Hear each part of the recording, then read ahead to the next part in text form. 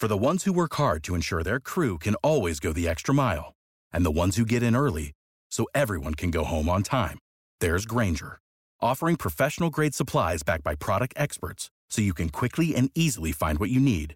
Plus, you can count on access to a committed team ready to go the extra mile for you.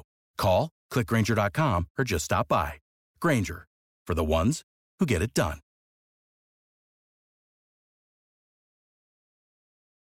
The Team Never Quit podcast is brought to you by Navy Federal Credit Union.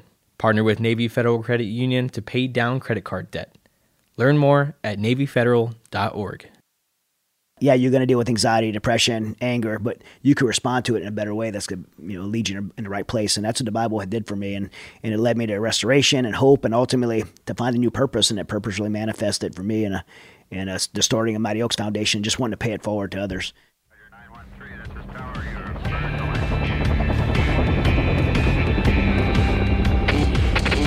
Never quit. Team Never Quit Radio. All right, everybody, welcome back to the TNQ podcast. I'm your host, Marcus Luttrell. Every week, it's my job to fire you up, to ignite the legend inside of you, and to push you to your greatness. Join me every week as I take you into my briefing room with some of the most hard-charging people on the planet. They're going to show you how to embrace the suck of life, teach you the values of working your ass off, and charge through whatever life throws at you. This is the Team Never Quit podcast. So buckle up, Buttercup.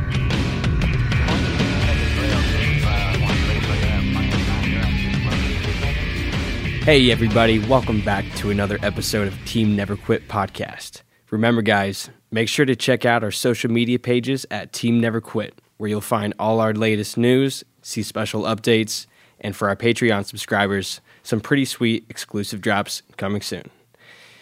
We have a very good show today for you guys. We have on Chad Robichaux and Dennis Price. Let's kick this off with our Patreon question of the day before we get into that, which is, if you were given a 1-minute ad slot during the Super Bowl, what would you fill it with? Oh, man. What kind of commercial? I'd say, for me, I would do something regarding, everything I promote. Every time I get a chance to promote something, I promote Mighty Oaks, or in the service to our warriors, because to me, it's one of the biggest crises in our country right now. It's something, I think our nation needs to know what our veterans are dealing with after 20 years of war, and in America, the American communities around the world is the ones who sent our troops out to defend our country, and when they come home, they need to be embraced and welcomed home by those same communities. So I'd be advocate for making sure Americans know what's actually going on in our veteran community and how they could help. Very nice. I like that. I feel like you had that one holstered up. Yeah. You know what I mean? Real smooth on that delivery, man. I feel like Super Bowl commercials are always they need to be fun. They either need to be a tearjerker or really funny. What about you, Dennis? He pretty much got the same answer. Yeah. I'd promote a nonprofit that helps troops out, that brings the focus back to what is really important outside of a football game. Our freedom, supporting the troops, and the real stuff that's going on outside of our direct world, and part of the bigger picture, and helping out. I think I changed mine. Mine would be an anti-woke message. Yeah. I freaking hate the woke. The thing that first hit my mind before I answered, because I paused for a second because I didn't even know he was talking to me. So I paused for a second. But the thing that first hit my mind was like a message of unity. Yeah. Because real unity. Because it seems like everything's meant to divide right now. It is. The whole woke agenda is meant to divide. And I hate that we can't just be honest and have constructive conversation and solve problems. I'm naturally a problem solver, so when you have to just skirt through issues because you might hurt someone's feelings, that just drives me freaking crazy. I'm like, let's just cut all the bullshit and just be honest, get it out of the way, and then work together. Yeah, truth hurts people's feelings, and that's okay. It drives me crazy. So my Super Bowl would have something to do with that. Probably, a minute's a long time. Minutes of, very long time. Yeah, So man, I that's take good. every motivational commercial that we ever had coming up. Yeah. Those little moments. Oh yeah. That everyone's ever heard of. American moments, right? Yeah. With that, have that good background, that Lee Greenwood playing or something, like some Jimi Hendrix, Yeah. and then every one of them flashing through in session, so each generation sees their kind of their self in that commercial. Yeah. And the way you deal with something that's designed to cause chaos like that, you got to jiu-jitsu the crap out of it, man. Yeah. You got to use its weight against it. If you try to go against it, you'll fight all day. You got to actually create something that's more powerful and push in that same direction, right? That it consumes everything else. You won't even pay attention to that ever if there's something else doing it, for sure. But we've got some good ones over time. Ever since the YouTube and everything came online, man, you can hear that stuff from when we were kids. We Yeah. probably never had access to. Yeah, this generation needs to go back, and we were talking before the show started about our generation. Go back and watch some American Ninja. Oh, I so don't mean good, I don't mean man. American Ninja Warriors. Bro, like all those. some Chuck Norris Delta Force.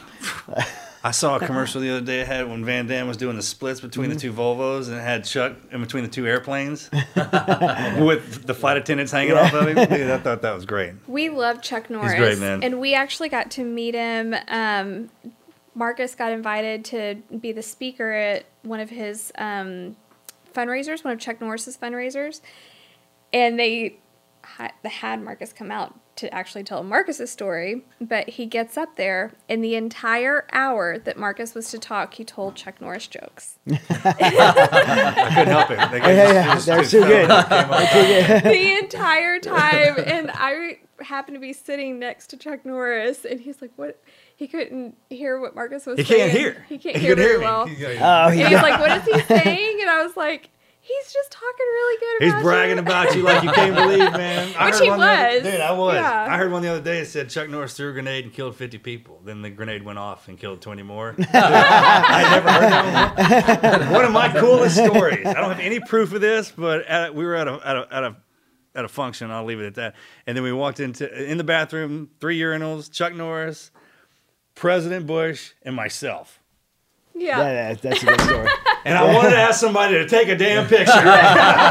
But Or a no, I cartoonist. didn't, I was You like, didn't have a holy, there's Chuck cartoonist. Norris and there's the damn president, man. It was That's pretty cool. It was cool. Yeah, Right? that's cool. Yeah, It was. Yeah, I mean, that's so a much moment. so that I was like, I had to get somebody to tell guys. recreate that picture, like draw it. Having to go painting? Yeah, That would be painting. great. It's all three of you from the back of you. Dude, just kind of staring at attention, you know, like not doing that. It should be with the bubble going, holy shit, it's Chuck Norris. Holy shit. Oh my gosh. This is stream peeing each other's urinals. Yeah. I got a bottle of Chuck Norris water in the back of my truck, and I was cleaning it out the other day, and my son Axe was throwing all the garbage out. I was like, no, you gotta keep that Chuck Norris water in the back. Oh, he's selling. He has like some kind of access to some certain water, right? That he's Yeah, selling? Yeah, it's yeah. on Yeah. his land. Yeah. It's like real clean, pure water. I was like, I bet you could run your truck off of it. That's why I keep it back there. Gas. Chuck Norris water. That's a new commercial. Pour it in the truck, it turns from Transformers. Yeah. Things stand up. Can't believe it. For my commercial, I mean, I would definitely have to do what you were saying, go more of a joke, maybe some sort of prank video where we just run around pranking a whole bunch of kind of cool people.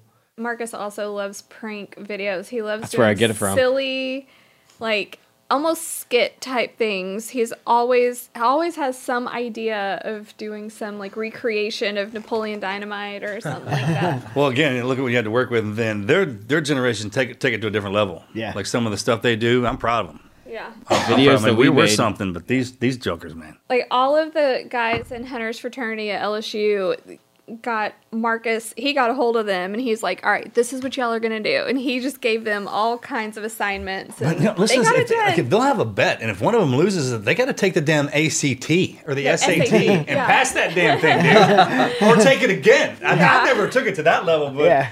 I was thinking about like our bets. Like if you lose, you got to join the Navy again Yeah, for 4 years, bro. Or go take the That's a ASVAB. bet. yeah, You want to bet? Let's do that, man. Yeah, That's a you can- commitment. You'll get something out of it. yeah. You can survive losing a paycheck, but What's up? 4 years. Dude, you lose a bet that big, you gotta. It's like, hey, pay up or join the Navy. Serve your country, man. John, do you have one? That's funny, man.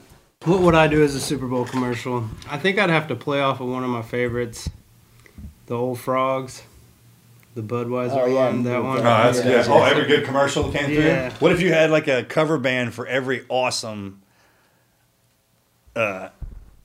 music performance in between for halftime going? There you go. Something like that, you know? Yeah. A little highlight reel. Yeah. Yeah. Or Alright. just, kind of do my own halftime show in that 1 minute. Just myself. Just you, huh? Just me. Do your thing, man. One-man show. So we've got a great guest in store for you guys today. Chad Robichaux is a former Force Recon Marine and DoD contractor with 8 deployments to Afghanistan as part of a special operational task force. After overcoming his personal battles with PTSD, Chad founded the Mighty Oaks Foundation, a leading nonprofit that has served over 450,000 warriors through their faith-based combat resiliency programs, and led life-saving programs for over 4,500 active military and veterans through the Mighty Oaks Legacy programs. Chad has also served as a special agent with the U.S. Federal Air Marshal Service, as a surveillance detection senior program manager with the U.S. State Department, and as a law enforcement officer where he received a Medal of Valor for his bravery above and beyond the call of duty. Welcome to the show, Chad. Thanks, man. Thanks for having me on. Thank you, guys. Yeah. Yeah.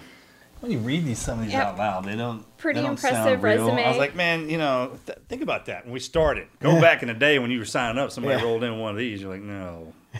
Pretty impressive. Just means I'm old.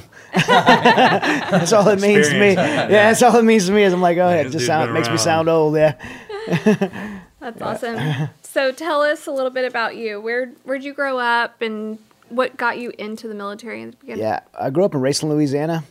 Really South Louisiana, where you got mud between your toes. And, talk about how south though. Yeah, real down south by Lafourche Parish, like Houma, Thibodeau, that area. So, and then my family had 84 years of service. So from now, World War II, Korea. My dad was the first Marine in my family, Vietnam. That's where I was going with that. Yeah, he was the first Marine line in there. Yeah, he was the first Marine, and then both my sons, Hunter and Hayden, both served in the Marines.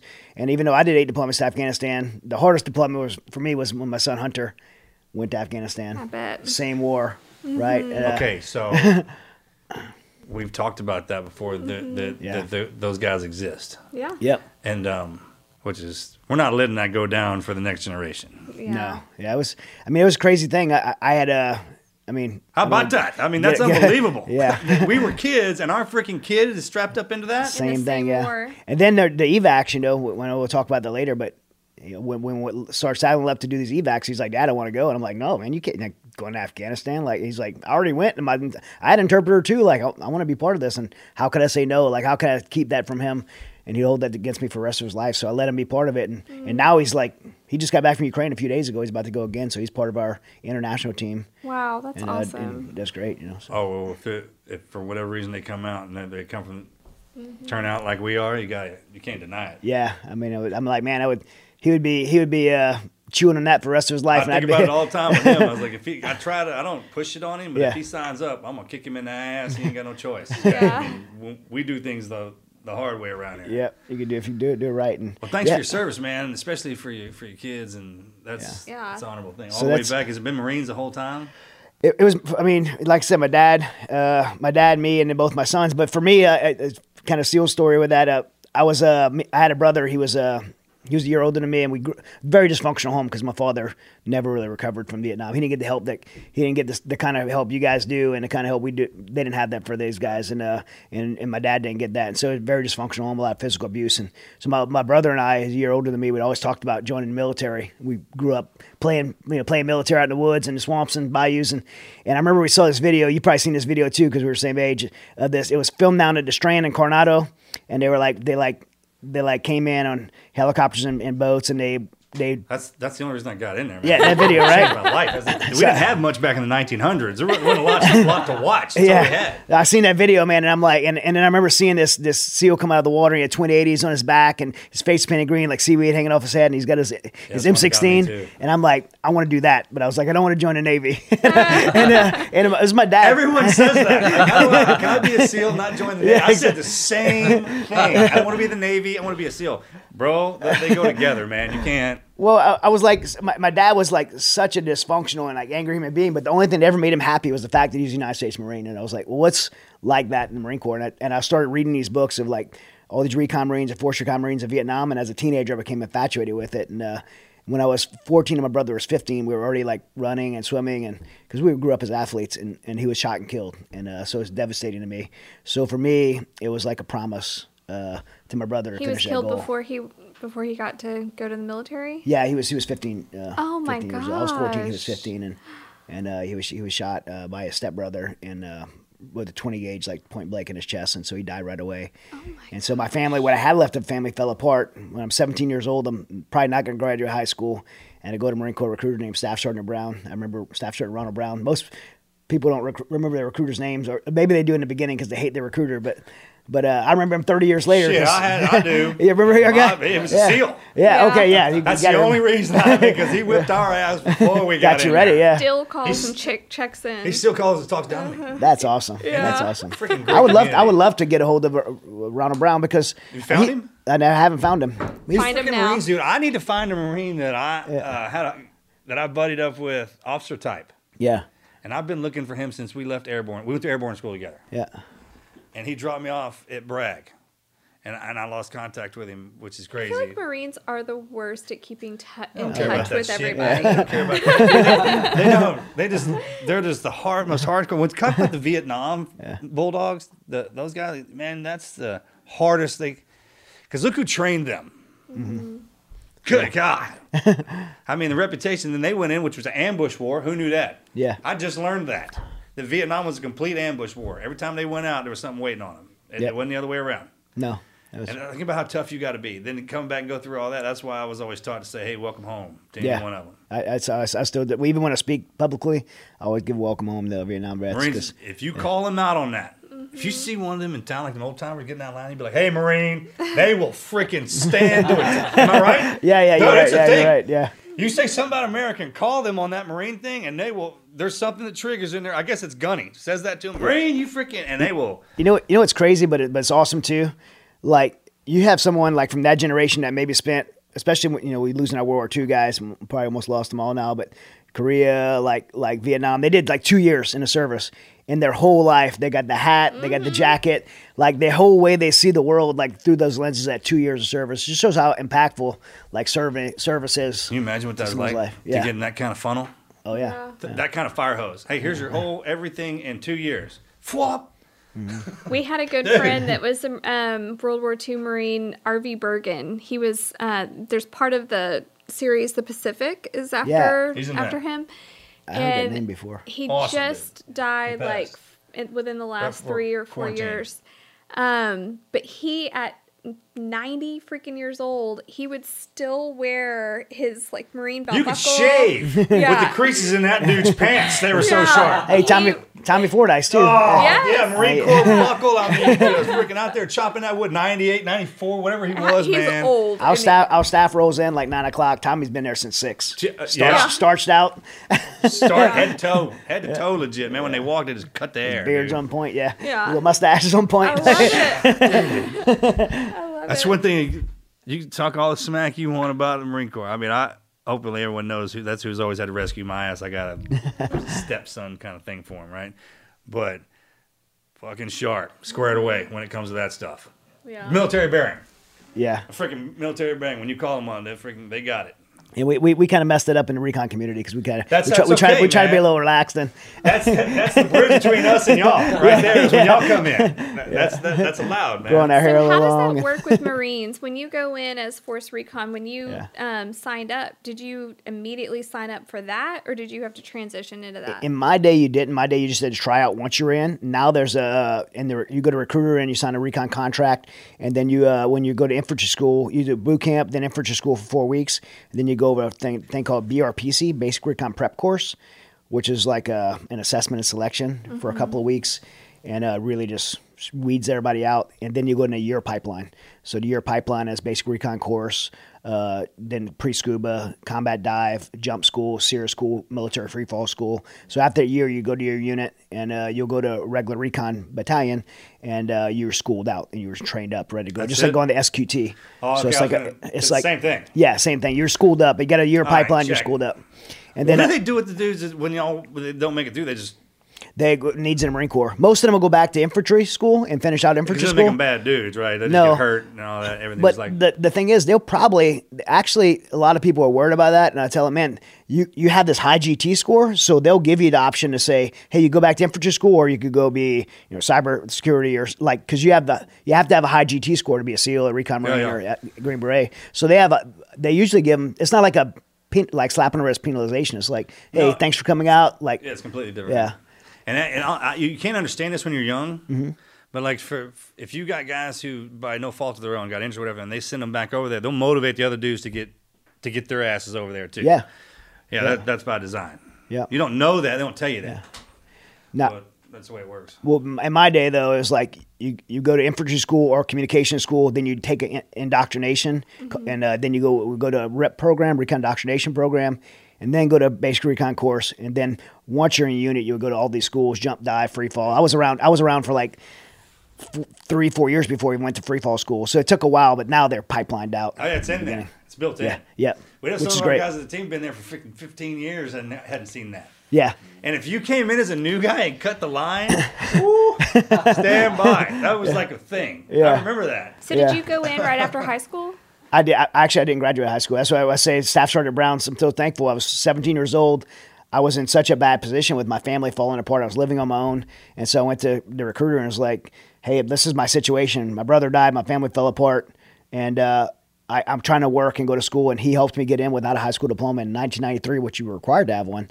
And I made a promise to him that after infantry school, I'd get my GED, and I did. And all these years later, I got an MBA. I always joke when I'm speaking. I'm like, I can't spell MBA, but I got one. But How about that? yeah. But Most of our generation guys, when they pop out from combat and they go back to college, they're like, hey, this is just to hang out. It's not I ruined the curve. It's That so kind of thing. awesome when you find leaders like that recruiter that made one little, slip in for you, and look what you became. If he said no, like, he what wrote. if you said F the military and you took another route? Like, Oh, that man, was that's what awesome. Man, dude, they're the best used car salesmen there is. That's in Marine Corps. Something off the lot that's got some dings and dents and nobody wants, and they'll be like, I can find a spot for you. It used to be like that. Yeah, And then they come back squared away. Yeah. Because you can tell the difference between a dog who's been trained and one hasn't. Like when they walk up, the way they stand and everything, and that's all it is discipline. You get that base. Someone said this the other day. He's like, you can teach a kid every other skill set down here, and don't teach him discipline, and he won't do shit. Mm-hmm. You can only teach him discipline, he'll do all kinds of stuff. and he'll do every other thing by himself. Yeah. And they broke it down for me like that, and I was like, that's right. And the hardest part about doing that is when you become the father. Yeah. That's your one job. Not everybody else is, just the one you got dealt with. Yeah. And if you do that, we're good. Yeah. That's good. I hadn't heard of that before. I hadn't either. I I had a father break that down for me one time. I was like, yeah. That makes sense. You should have led with that a long time ago. Because with us, man, it's like, hey, as soon as you tell me, yeah, and I see it, I'm good. It's not our fault if we're walking around. We don't know. Right.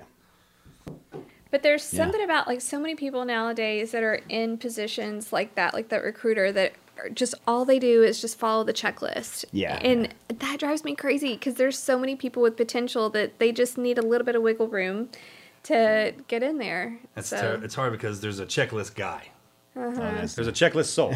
And whenever he shows up and gets put in the line, and he's so adamant about that the next dude up could be like us. And he's like, no, you got to... Yeah. Right, and it drives them crazy. Yeah. That's usually when stuff starts to... Because you don't let them do their thing. Yeah. You naturally, by design, look like that and do that. Do your thing. Well, if Recruiter Brown is still out there... Yeah, listening. Hey, we got to write the name down. We got to find him. Yeah, we need to find him. We need a wanted post. Right? Yeah. Wanted poster. Wanted poster, yeah. Yeah. Go old school. That's awesome. He was air wing, too.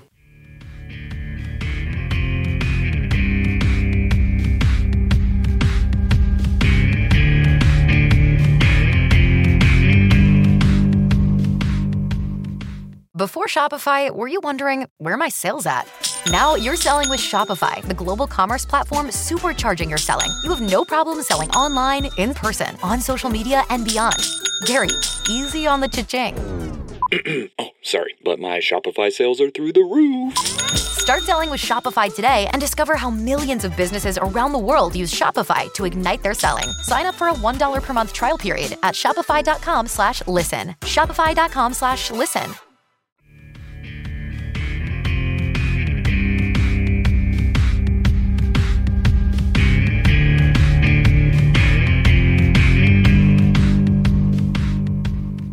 I don't know that this, I'm sure it does exist in an official platform, but I'm trying to create the platform to where, like, hey, man, you need to find one of us. It's not, you come to this place so we can, like, yeah, I know where he's at. The central point, yeah. Yeah, a hub. Yeah, yep. Like when our DD-214s, you got guys who check out, just all I need is your number, and then I can find anything I want on you. Well, you guys got to figure out in the teams. You got the blood class number. Yeah, we got all that. Yeah. That's what I'm saying. The biggest thing with the families. It's crazy, too, because you bust people on that. Like, I've busted people on that. Yeah. Well, she's better at it than... Well, there's people that have said, oh, yeah, I did this and this and this, and I was actually part of Red Wing or whatever, and I'm like, really? I've never heard your... Like, you know what they always if they were in dates, the SEAL community, the I dates, would think I'd hear their name. They're like, yeah, I was Bud's class 3,630 or whatever. I'm like, you're full of shit. You're totally full of it's shit. Funny, most of us military, we were. I was like horrible in math, you know, that kind of thing. But I remember every number in the military. There's more numbers in the military than you can even stick at. And that's all we know. Yeah, man, this like things that I remember like that I had to learn verbatim that pop up. I was speaking in church the other day. I said the word panic, and I'm like, McQuist. McQuist. That's what you learned it from. And I said the word panic, and I just read. My mind just went to the definition of the sudden overwhelming terror that destroys a person's capacity for self-help. Like I hadn't said that in like 20 years. I'm like, the definition is like. Teaching my kids something last night, and I was like, "Hey, say it like this. This is why we remember it." And she was doing that too. I was like, "Man, that's why that's there." Yeah. Awesome. Okay, so you get in, you got a great recruiter, and then what? Then I go through infantry school, become a recon Marine, and then I do all these schools and all this training, and then there's no wars because I went in 1993, we did some counter drug operations called JTF-6 operations, and down in Mexico and on the border and stuff like that, but no wars. And yeah, that's what we were doing. Yeah, that was kind of those years. Most of you couldn't even. Like one year was like, I don't even know where they were. Like they spread us out to the winds. They find jobs for us. Yeah, for sure. Kept us busy and during peacetime. And then the wars condense us. Yeah. And then 9/11 happened.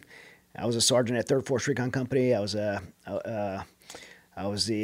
actually in his billet that he's in now. I was a free fall team leader there, and being a team leader at 3rd Force, I'm like, man. Really, when it jumped off, you were running the stuff, huh? Yeah, so I was like. My life's about to change. Oh, and I obviously we wanted it to. We were like, let's go do this. Were you married? Yeah, I got married when I was 18. We were 18 and 19 years old, so we've been married. Kathy's experienced everything, the whole thing, from the beginning to end. That's awesome. And where's she at? Yeah, we need her on here. Yeah. If you want the real story, because she's been through a lot, and if you guys know the whole story of. I went there. I tried out for that JSOC task force to go with one of our premier units and work with a lot of your guys and privilege of a lifetime as a Marine to get to go represent the Marine Corps there. And I did 8 deployments that way and came home and dealt with, after 15 friends, burying 15 friends, and our operation got compromised and I ended up being abducted by ISI and had a V-bid driven in my house, and 12 of our guys were rolled up. 10 of them were killed, Afghans. These guys are my brothers. Like I lived in their homes. I played soccer with their kids. They're my friends, and so I ended up just dealing with major anxiety, panic attacks, and came home, got diagnosed with PTSD, and got read out of my program, which was just soul sucking for me. What year was that? In April of 2007. Mm-hmm. And I was just, I was dealing with these debilitating panic attacks, ashamed of what happened. And so. When you came out of the military, did you come back here? So I'd already switched to contract. So I was a contractor. So there was no like transition out for me. It was, there's not. It was just like, boom. I was So like, whatever program that's was done. Great point. Yeah. Because a lot of people, the guys, there was this funny thing that happened with us. Right. Just to break it down real fast, when you talk to a veteran, when they say their war, that's like saying their name, their identity, their tag. Right. And you immediately, and something comes with that. Mm-hmm. You freaking know it. So you had the Vietnam guys. After that, you had Storms and Shields. Right. Which was an interim in between that. Yeah. And then our guys came online. Yeah. And I mean, we trained in terror. What kind of war you guys fight? Well, man, we were going against terrorists. What kind of operators do you think we are? Well, something happened in the middle of us where our guys got out and went into that civilian contract side. Yeah. There wasn't a detox moment. No. Matter of fact, it was kind of the military's link to a detox because those guys were civilians but still fight. You know, it's like having a cool cousin come in and help you whip some ass, dude. Yeah. They could get us some stuff. For me, it was my exact same job. Like I got a contract at a command, so I'm like went from staff sergeant pay to contract pay, doing exact same job. Man. Yeah, and so I thought it was great, but where it wasn't great was that when I needed help, then it was just you're done. Yeah, and well, even in the military, I feel like if it was kind of before 2010 that you were getting out, there was really no good transition. No. They finally, like in the SEAL That teams, was they it. finally Yeah, started that was it, doing NICO. That was a transition. At least that. I mean, which Yeah. isn't going to solve problems, but at least they're getting like a read on what guys are going through.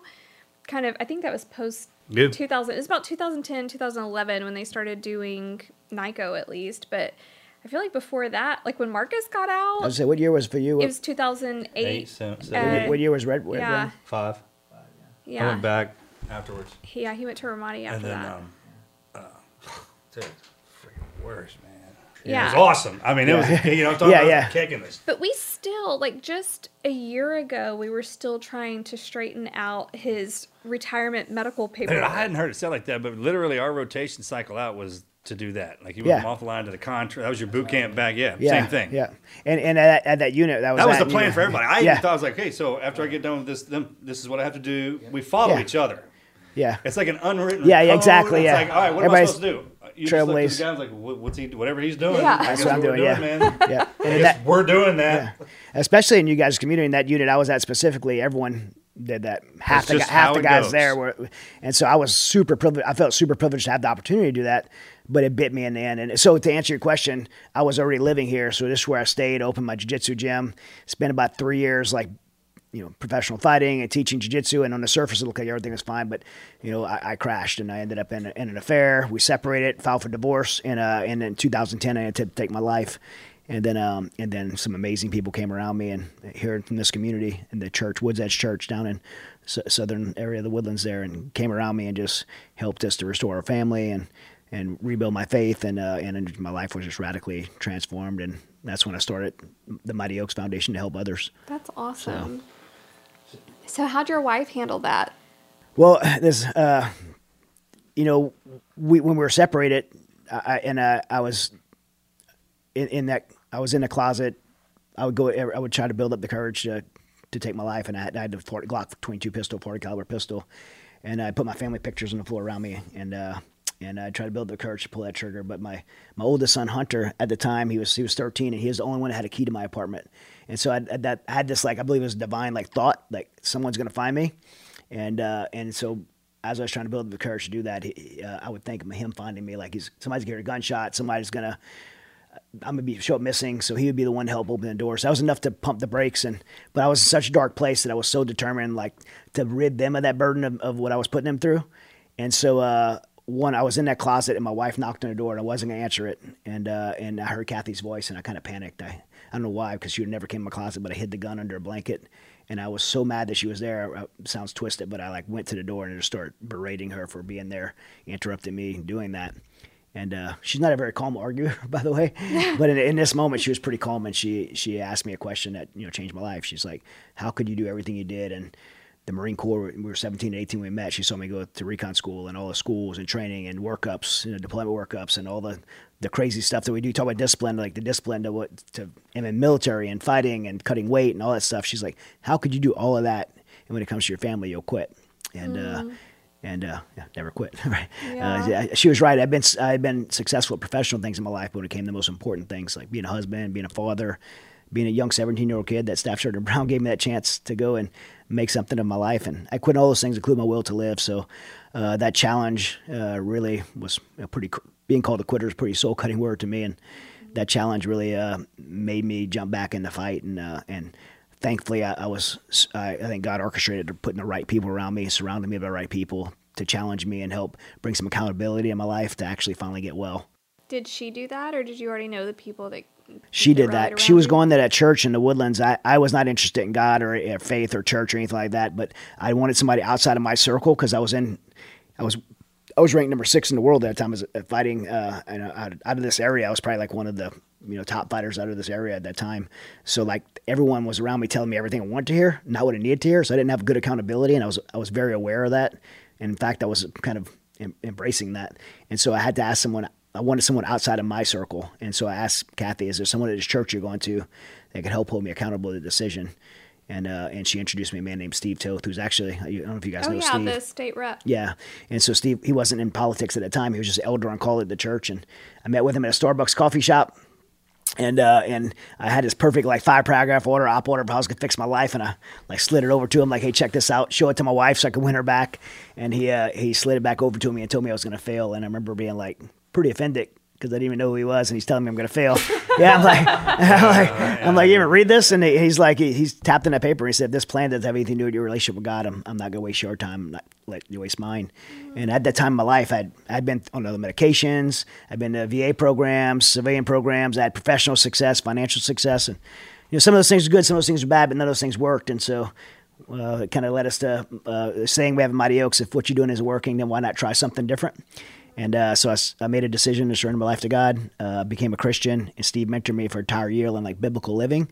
And what that really meant for me was it led me to this realization that all these bad things that happened to me, I remember losing Foster Harrington, we served together for 10 years before he was killed. He was killed in Al-Anbar province in 2004 in Iraq. And that's right.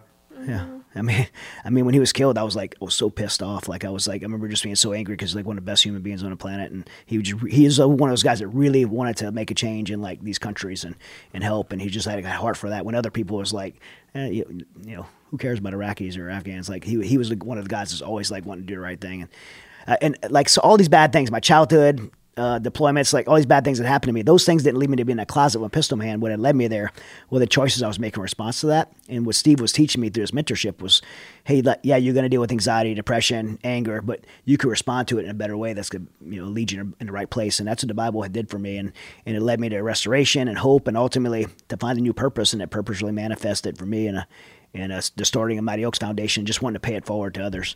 And obviously we'd never had any idea that in the last 12 years, I've spoken to 500,000 troops now, and with our programs, I speak at Marine Corps boot camp every quarter. I've did NSW conferences, and then we have a recovery program where our friend Ben worked at, and where we do 35 camps a year, and we've helped thousands of people there, and it's just been amazing to watch just all these other warriors who've been through the same thing I've been through get better. And then be in a position to help the next guy and just pay it forward and pay it forward and pay it forward. And that's what that's what I think the real solution to this is. I mean, obviously I believe that God's a centerpiece solution, because I think a lot of things we deal with are spiritual wounds and it requires a spiritual solution. But the people to deliver that are our peers, and to be able to not just get well, but be in a position to help the next person and pay it forward. That makes it real. Yeah, yeah. This was delivered to me. Yep, Mm-hmm. yep. I mean, it was look at you. Yeah. One of the most terrifying things that walks planet Earth right now. You think your neighbor's going to come over and talk to you? Yeah. Yeah. Are you kidding me right now? I mean, that's what you decided to be. Yeah. And spent a lifetime doing it. Every qual that went into it made it. Yeah. If you don't have something badder than you to keep you in check, your ass will get off the limb with it. Yep. That's exactly right. And at a young age, you don't know that. I feel like white dudes have to learn that. Right? I just feel like I'm like my brothers, man, they know that already. Yeah. I feel like we have to learn that. Yeah. So you get to that point to where you're the most dangerous thing down here. Mm-hmm. Even Jesus had to come into a woman. Mm-hmm. They're not the most dangerous thing down there, but they're the toughest thing down here, and they're designed to love the most deadliest thing. Mm-hmm. And we still talk to them the way we do. Yeah. How about that? Yep. Can you believe that we even do that? I can't even. When someone told me like that, I was like, hey man, every time they see you, they want to love on you and take care of you, and then something gets a hold of you, badass, and then you go home and beat up on your wife. I thought SEAL, all these backgrounds, and what's so fucking tough about you, man? Yeah. And I was like, okay, you know, when they break it down on you, it's like, okay, yeah, so you are, man, you're the dangerous thing down here. So now you got to turn around and teach. You know, this is where we learn. It's like to receive, reflect, and now we have to respond. But the irony with our generation is there has to be some dark humor in it. Yeah, yeah. So the situations that we get put in aren't designed for us to do what we're really, really good at. You got to hit them with the articulate. Yeah. And like, hey, and the reason you look like that is so you can just make sure you scare the shit out of them anyway. You know what I mean? Exactly. Yeah. And then you have the stories to back it up because overall, inside this country, man, they're good with us. Yeah. Remember what everyone else on the planet thinks of us. That was the most valuable lesson they learned. I was like, man, you got to be able to remember that part. What you really are, as opposed to what you're trying to do, is an opposite thing. Well, exactly what you're talking about. I used that to keep people at distance for a long time. Like I came back from Afghanistan. I didn't talk. Now I public speak and write books and stuff. I didn't tell anybody I didn't want anybody to know I was in the military. I just wanted. We're taught that. I wanted to like shut that chapter of my life and move on. And now I'm going to try to build myself to be like this macho like fighter. But I didn't want anybody to speak into my life. I'm like, and I would position myself to where I didn't want any accountability, and so I had to be willing to make myself, open to that. Mm-hmm. It's crazy, right? Yeah, yep. I mean, they made me do it. Yeah, they put me on that. I didn't have a choice. Yeah, and when they do that, I think that's important for us too. It's like I do really well when someone tells me what to do. Yeah, like when there's a mission statement and an order, and especially if there's the team's doing it. Yeah, when we're by ourselves, we kind of idle around. Because when we were by ourselves, if there wasn't a mission going on, bro, we'd go get into something. Sure, yeah. Even if it was a bar fight, right? Get right. Something. I mean, just something. Yeah. So that's the toughest thing for us. And not only that, we were well trained in it. They took us out of the country and threw us in Babylon. Took us to the beginning. When everyone else got paradise, when everything came online, the tech and everything was good here, man, we weren't here. Right. We missed that. So a lot of the guys when they come back, you can see it in them. When they get back, man, I tell people, man, for every 10 you're in, it takes 2 to detox, right? And if you got your boys around you, especially if you cut from the same cloth, and if you're not, that doesn't matter because most of us are bastards, and we interop. Yeah. Especially when we're in the sandbox. Man, guys are just, you'd work with them for years and not even know that they were in a different branch of service. Yeah. It was crazy. Yeah, it's you know what? One thing I don't want to get off subject, but one of the things I've seen lately, and I'm experienced with this book, and I've witnessed from afar, you dealt with it before, is how much we support each other. But when a guy gets out and transitions away and starts being successful or does something, gets a platform, how we cannibalize each other. We go after each other, and like, why do we do that to each other? Absolutely awful, and it's usually the guys that are like still active or just getting out that just pounce on whoever. I've seen it. Seen with Marcus, Tim Kennedy. Yeah, and it's just Mike Glover. Who does that? Instructors. It's like when our peers talk. No one rip. I mean, I'll get on SEALs. They'll tear my ass. I expect that. Yeah. If you're not, then there's a problem. You can tell when team, and that's military wide, especially if you speak the language. Yeah. You're like, oh, he was talking smack. What'd he say? Marcus has really thick skin. Wait, what did he say? There's a difference. There's a big difference. There's complete difference. And the problem with social media is you can't see the flare. Right. You don't know what it's wrapped in when it's delivering that message, and people get bent. I got the baddest men on the planet of Earth. They get upset over something they'll read in an op board on that phone, and I'm like, really? You get mad about that? You don't know who said that. He gets on to me. Dude, if I get fired up from something I read, he's like, you read it on a phone. Yeah, what do you care? You're fine. Y'all don't care people say. Y'all do the talking. Yeah. Everyone else listens to y'all now. That's where we're at. Yeah.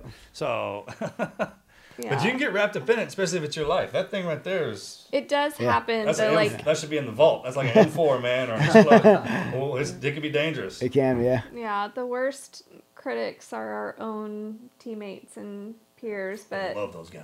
I love Marcus never bothered him. It never bothered me. I don't. It's bothered me because I'm like, I thought we were close. Like we are. And so I definitely take offense to it, but he does not. He's so good at just letting it just roll off his back. I could use some lessons from him right now. Yeah. That's what this is. Just let it roll off your back. I just always look at like, hey, if you and I are standing somewhere, yeah, and somebody walked up on us, and even if they did get it out of their mouth, what? Yeah. I mean, what? Yeah. We've been over there where they're trying to kill us every day in our sleep. You know what I'm talking about? Much less, and everything out of their mouths is how we're taught from birth that everybody hates us. And you know what? When it comes down to it, that person that's talking shit, if they got into a bind, we go save them. You would go, sure. You would go help 100%. 100%.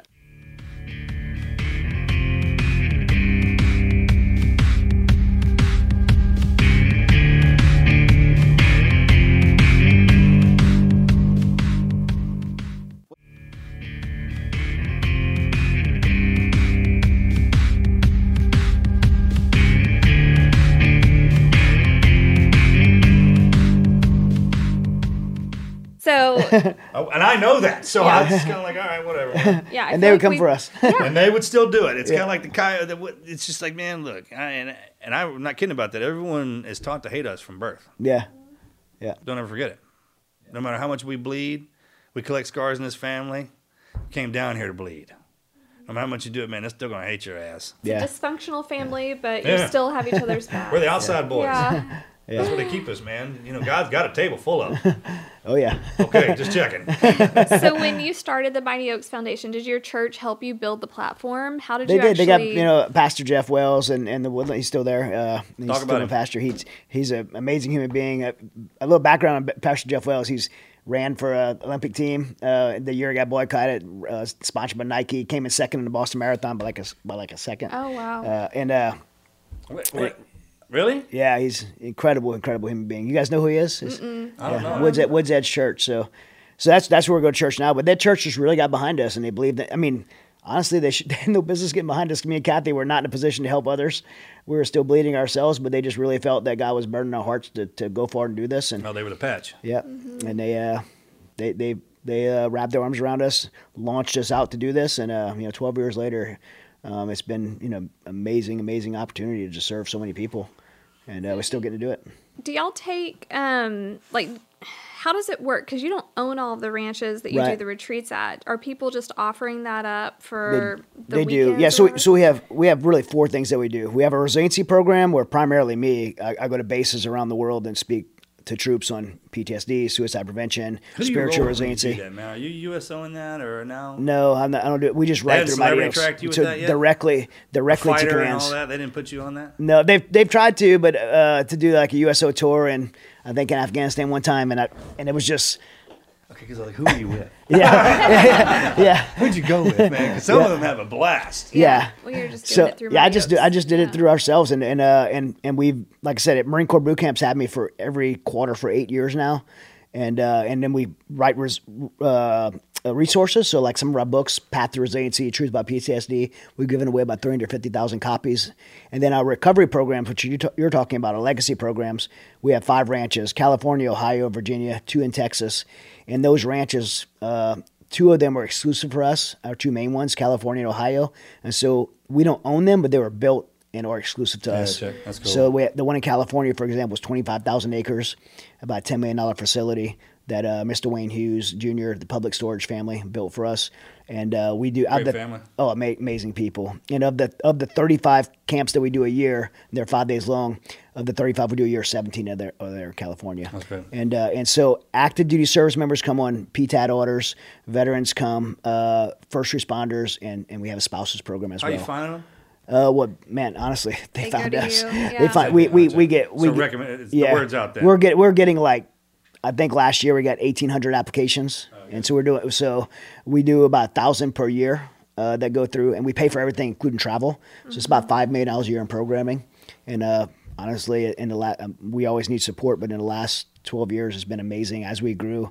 The money has always came because we just had. I mean, you guys know from what you do, we have amazing country of patriots that love our troops and have supported it, and it's been incredible. Hey, to watch the Vietnam guys had it. If my dad and your dad had to set that in, if one of them had to do it, it was them. They did it because when we got back, I mean, they're like, I can't even drive. Yeah. Like, you and I have tried to just be the baddest things on the planet of Earth, and the minute we came back hurt or busted up, like, we got you. Yeah. And there's so many. I mean, there's 44,000 of them, right? So basically everybody. Yeah. Most people don't know how to do it. Everyone wants to help. Yeah. What a great country you live in, where when you come back like that, and Americans are great about one thing. If they watch you get your ass whipped for them, Yeah. and they know it, Yeah. as soon as they know it, They'll take care of you. you're good. Yeah. And it's been incredible just to watch how people, you talk about people coming together in unity. There's people that follow me on social media, like, don't like where I stand conservatively, but when we do efforts like this Afghanistan evac effort, they're like, hey, I don't like you, but where can I support? They'll tell you that. Yeah. They'll say it just like that. Yeah. Man, I don't even like anything about you, man. Where can I support? Yeah. What you doing? You're doing a good. Yeah, you're doing a good thing. Yeah, great. Yeah. And so. Yeah, man. Fire doesn't like water. There's some things down here that don't get. It's not a lot. The words mean something different. Yeah. It's like, man, they just don't coalesce. They can't grow next to each other. Always look at it like that. Since Mojo got up in D.C., he was talking about, I've been asking about all the congressmen. Yeah. And he's like, you know what? He goes, everyone I run into, regardless of what you see, he goes, when they turn it on, they can turn it on. Mm-hmm. And when they turn it off and we're walking around and it's business as usual, he's like, man, they're straight up. He's like, it's really something to see. They're professionals, adults, like, and that's good. That is good. And I'm like, jump on his back. Really? I was like, no more killing. Yeah. No more killing. Okay? Can't do that I'm like, anymore. You gotta choke him out. Come on. Yeah, there's been a few Congress members I walked through when I was over in Capitol, and I'm like, seeing them walking in the hall, and I just want to stick my leg out and trip them. Oh, right. Bro, yeah, man. That's the Cajun in us. I really think that's Y'all are bad. Y'all are worse. The fire. Next on somebody, dude. The fiery Cajun. Like, what are they gonna do about it? What are they gonna do about it? I know. Get up and, I'm like, even your congressmen and senators are great now that you have. Man, they're fired up. Yeah.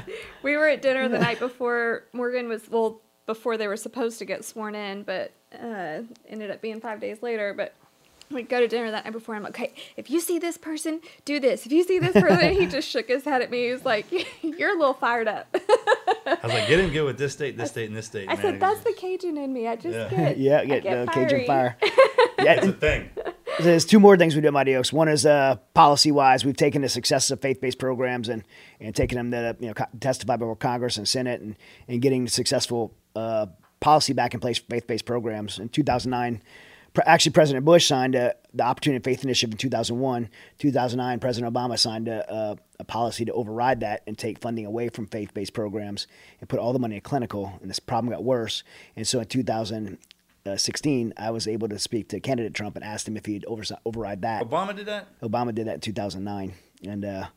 And they shifted a lot of money, all that money to clinical programs, put billions of dollars, stood up about 1,500 new clinical programs, and the suicide rate went from 16 to 22 right after that. So when I was tracking that. You think they're tracking their data?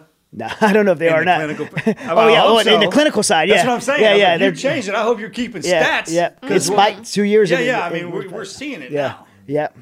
So in 2016, I was before candidate Trump, and I got a chance to ask him a question. That's why I asked him, if you become president, will you override the Opportunity and Faith Initiative and bring faith-based programs back? He said yes, and I got a chance to become the chairman of the White House's faith-based coalition for that, and he signed that executive order in 2018. In addition to that, we worked on a lot of bipartisan policy. We got a lot of stuff done on the faith-based program side for VA and DOD, and I got to advise Deputy Secretary Pam Powers of the VA on that side. And then the last thing we do is we take our programs that we've been successful with here, and we take them to our international partners around the world, allies around the world. And so right now, I've been to Ukraine 10 times since February. Oh my gosh! Talk about that. Yeah. So originally went out there. How did you get in? Yeah, the first the time. original I time. just drove in. I figured it was something. I just drove in.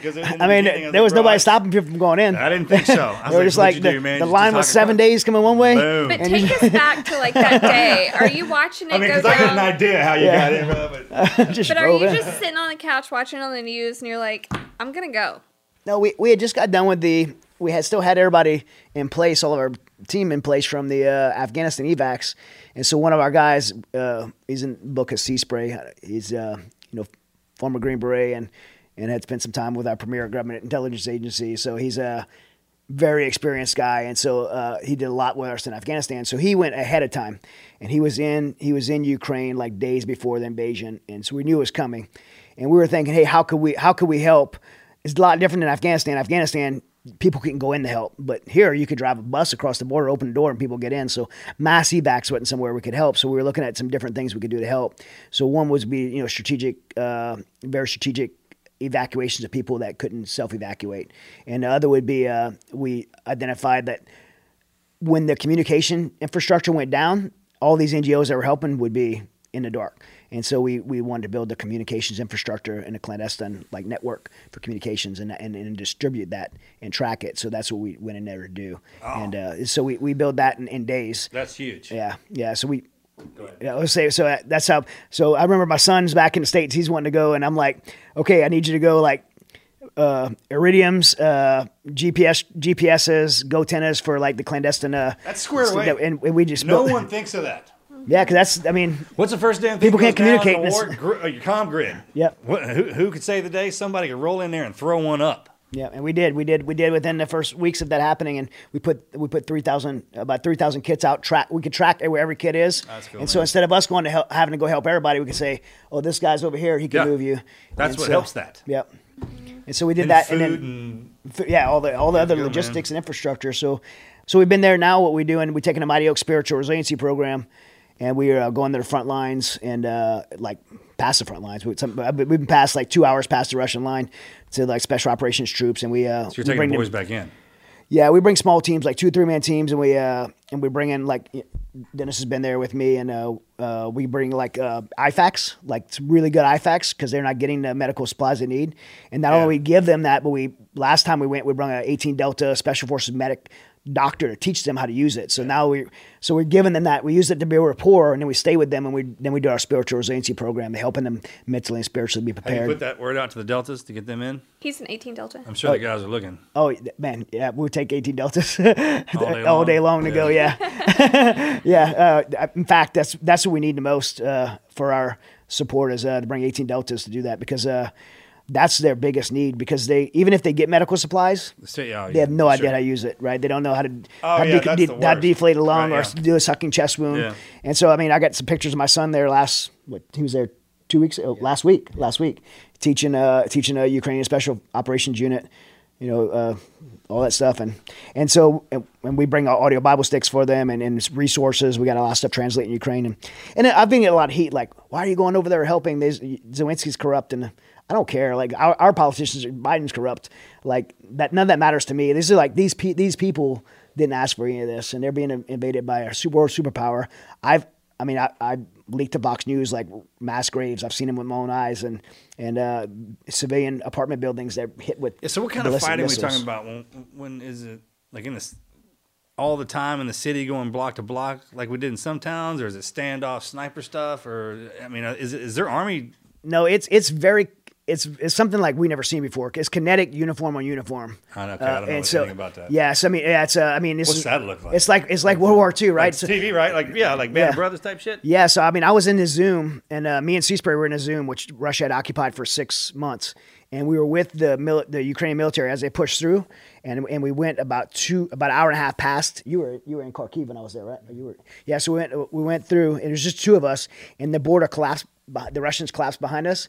And it was the craziest thing, because I never had air over us. 2 MiGs fly over, and we were like, "What are those MiGs?" And then they did a gun run, and then we had IDF hitting 100 yards from us, dirt hitting us, and I'm like, I never encountered that before, and I could show you my phone, where we were moving with the Ukrainian troops, and we passed 60 dead or dying Russian soldiers, uniformed Russian soldiers, and dude, that's it was one of them as they're walking. What's that over even like, man? What's that? I never experienced anything like that in Afghanistan. Or anything like that. Oh no! No, we didn't have that. It was the most kinetic thing I've ever seen. I wasn't participating in it. I was just right there with them, but shoulder to shoulder with them. That's got to be crazy. And these guys were see what you're shooting at, to be able to tie the other team stand up. How do they get? I see so much stuff on the news that they're actually targeting orphanages or hospitals or whatever. Yeah. So if it's none supposed of that's to be none of that's making mainstream news that should be, though. Yeah, but if it's it's supposed to be uniform to uniform. Why are they targeting the innocent? So the best example way I describe is the Ukrainians will engage in a face-to-face fight with the Russians, and they'll bound away. and then next thing you know, they'll attack like a civilian apartment building, and it's like a mental. Yeah, I get like it. deterrent to like It's say, psycho. yes, there's like, you're gonna fight with us. Well, we're gonna kill your women and children. And I went to this one place and having a video, and you got these 3 apartment complexes, and each one of them are hit the exact same spot from the 5th floor to the ground. The whole building's going. There's just women and children living in these buildings, like thousands of people, like killed, and they're air striking it. And what's the end game on that? Because you got to either kill all of them, because if you don't kill every single one of them, they're gonna hate each other. I mean, they hate them for that. yeah. Well, I mean, and Russia wars last 20 years. Yeah, they'll keep. They'll just keep at this. I think it's going to continue to get worse. It kind of has to get worse. Oh, sure. I mean, kind Zelensky of can't back down, man. but Putin's not going to back down. And he can't. Yeah, he can't. He's Russian. Yeah, he can't. Yeah, he's got to die. Yep. And or win. Zelensky's. The Ukrainians believe they're winning, so Zelensky can't forfeit land. And I mean, which one of your kids do you give up? Like, say that out loud. Yeah. Like if you're watching a fight go down, say them 2 factors. Yeah. So do you think it'll just go on for another, like our wars, like the 10, Till those 20? leaders die? Yeah, I think so. Till the leaders die, right? I think it'll keep going. I mean, I think there'll be some kind of like line at some point that'll be established, and they'll hold that line, and they'll fight there. Like Do you think we'll ever get involved? We are. I mean, we're by proxy, like at war with Russia right now. Worst. But our troops aren't in the Ukraine, are they? No, Yeah. they're not. And but if we would not move them out of Ukraine, this would have never happened. I think because of Article 5, that Putin would have never went into Ukraine if we would have not moved them out. We moved them out, and we moved our embassy out. We moved our consulate out, and that made all the NATO move out, which created a vacuum for getting green light for Russia to just come in. When did that happen? In February, right. Oh, that's when it happened. Okay. Yeah. So as soon as we moved out, Russia moved in. Yeah. And so, and I think Afghanistan ties to this, right? Because you show how we handled Afghanistan, and Putin's like empowered and emboldened. And then, and unfortunately, the next step is China, because China's watching this, and they're watching us deplete our military surplus, and send billions of dollars, and now they're looking at Taiwan, and they're waiting to watching us weaken ourselves, and Taiwan will be next, because they believe, just like Putin believes Ukraine belongs to the Soviet Union, China believes Taiwan belongs to them, and so this is a chain, like in the series of events, that puts us in a really bad spot. So tell us about the fall of Afghanistan. Well, my experience with disease was probably a little different than most interpreters' experience, because at my unit I was what's called an AFO, Advanced Force Operator, and so I wasn't like a kinetic assaulter on my unit. I went out ahead of my unit to do all the clandestine infrastructure to build the network that we use to put assaulters on targets. So usually when you go into non-permissive areas, there's a AFO team that goes in advance and builds the way to clandestinely get on target. And so that's what I did. And usually you work with like one other teammate. I had another SEAL that worked with me, and or you work in a singleton capacity. And so towards most of my time, I worked in a singleton capacity with Aziz. So I worked by myself with Aziz and all of the Afghanistan, across the border into Pakistan. And we did all 8, but for continuity purposes, we did all 8 of my deployments together. So really? Yeah. So like most interpreters, right, you get a different interpreter every time. So I had Aziz for all 8 of these deployments. So we became very, very close. And he was at that command for 15 years. As an interpreter of that command for 15 years, but I was for this operation, it was me and him. Wow. And so like I say, he saved my life specifically on 3 times. He just got recognized by Congress for saving operation that he and I did, where I was like assigned to be the team lead for this operation, but he really led the operation, and we went in an all night operation to move 4 team guys out that was caught in a QRF would have created more problems, but he led this operation. People hear people talk like that, and like, SEALs, they wouldn't get in there. Like, yeah, we do. Yeah. I mean, our asses in pickles all the time. Yeah, and I mean, those guys. It's a thing. Those four team guys could have killed their way out of there, no problem. But to protect the operation, they needed to be moved out and extracted in a clandestine way. And I was like trying to problem solve, and Aziz was just like, hey, let's commandeer a vehicle, led all night operation, and we got those guys out and their equipment out, and the operation was never compromised because of him. So Congress just recognized him for that, but which was cool, because I think he was the first Afghan recognized by Congress. But wow. but he saved my life like multiple times, and I could even share a couple of stories, but funny stories. But your brother said it best, like your brother spoke at Aziz's welcome home party. He said, guys like Aziz, they save our life every day. Like, don't walk there, don't talk to that person, don't eat that.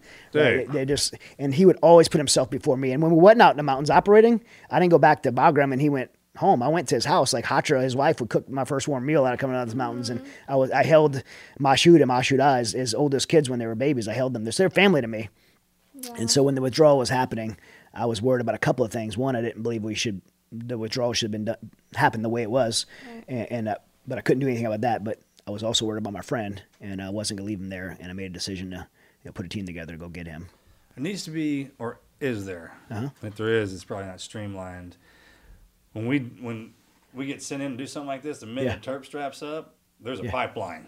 Yeah. Just like with anything else. And it's as soon as they get done with us, they come over, there's a spot, it's this, it's that, and the other. Some of those are the best Americans we'll ever have. Yeah. Oh, yeah. Hardest fighting, best guys. I mean, just. Well, one of the things about Aziz, and I've been saying this a lot as I've been speaking about this book, is I remember, like, I wasn't a kid when I went to Afghanistan. I had already been around for 9 years in special operations, so I had a lot of experience. But I don't think I thought I was super mature then, but I probably didn't have a lot of life experience that I thought I had. But I remember being having the conversations with him, and he'd be talking about freedom and democracy and fighting and willing to die for it in a way that I never heard an American talk about it before. And this is talking about for his daughters to be able to be educated and not be forced to be married. He didn't have daughters yet by the time, but he's talking about this.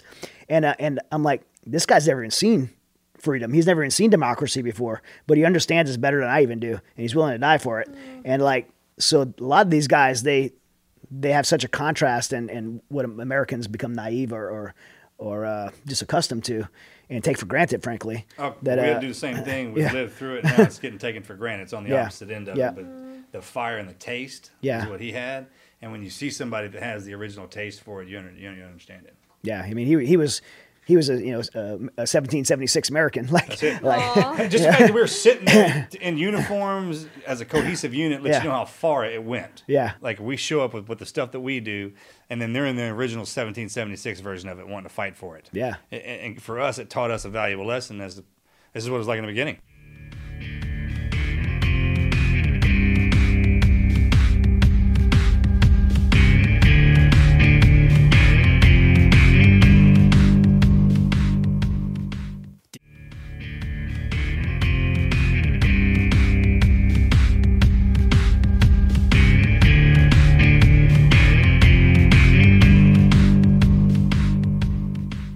The same age as you? He just turned 40. Yeah. So I'm 47. He just turned 40. Yeah. For Afghan, I'm probably way younger than him. The eighth age harder. Man. Catches up in the end, dude.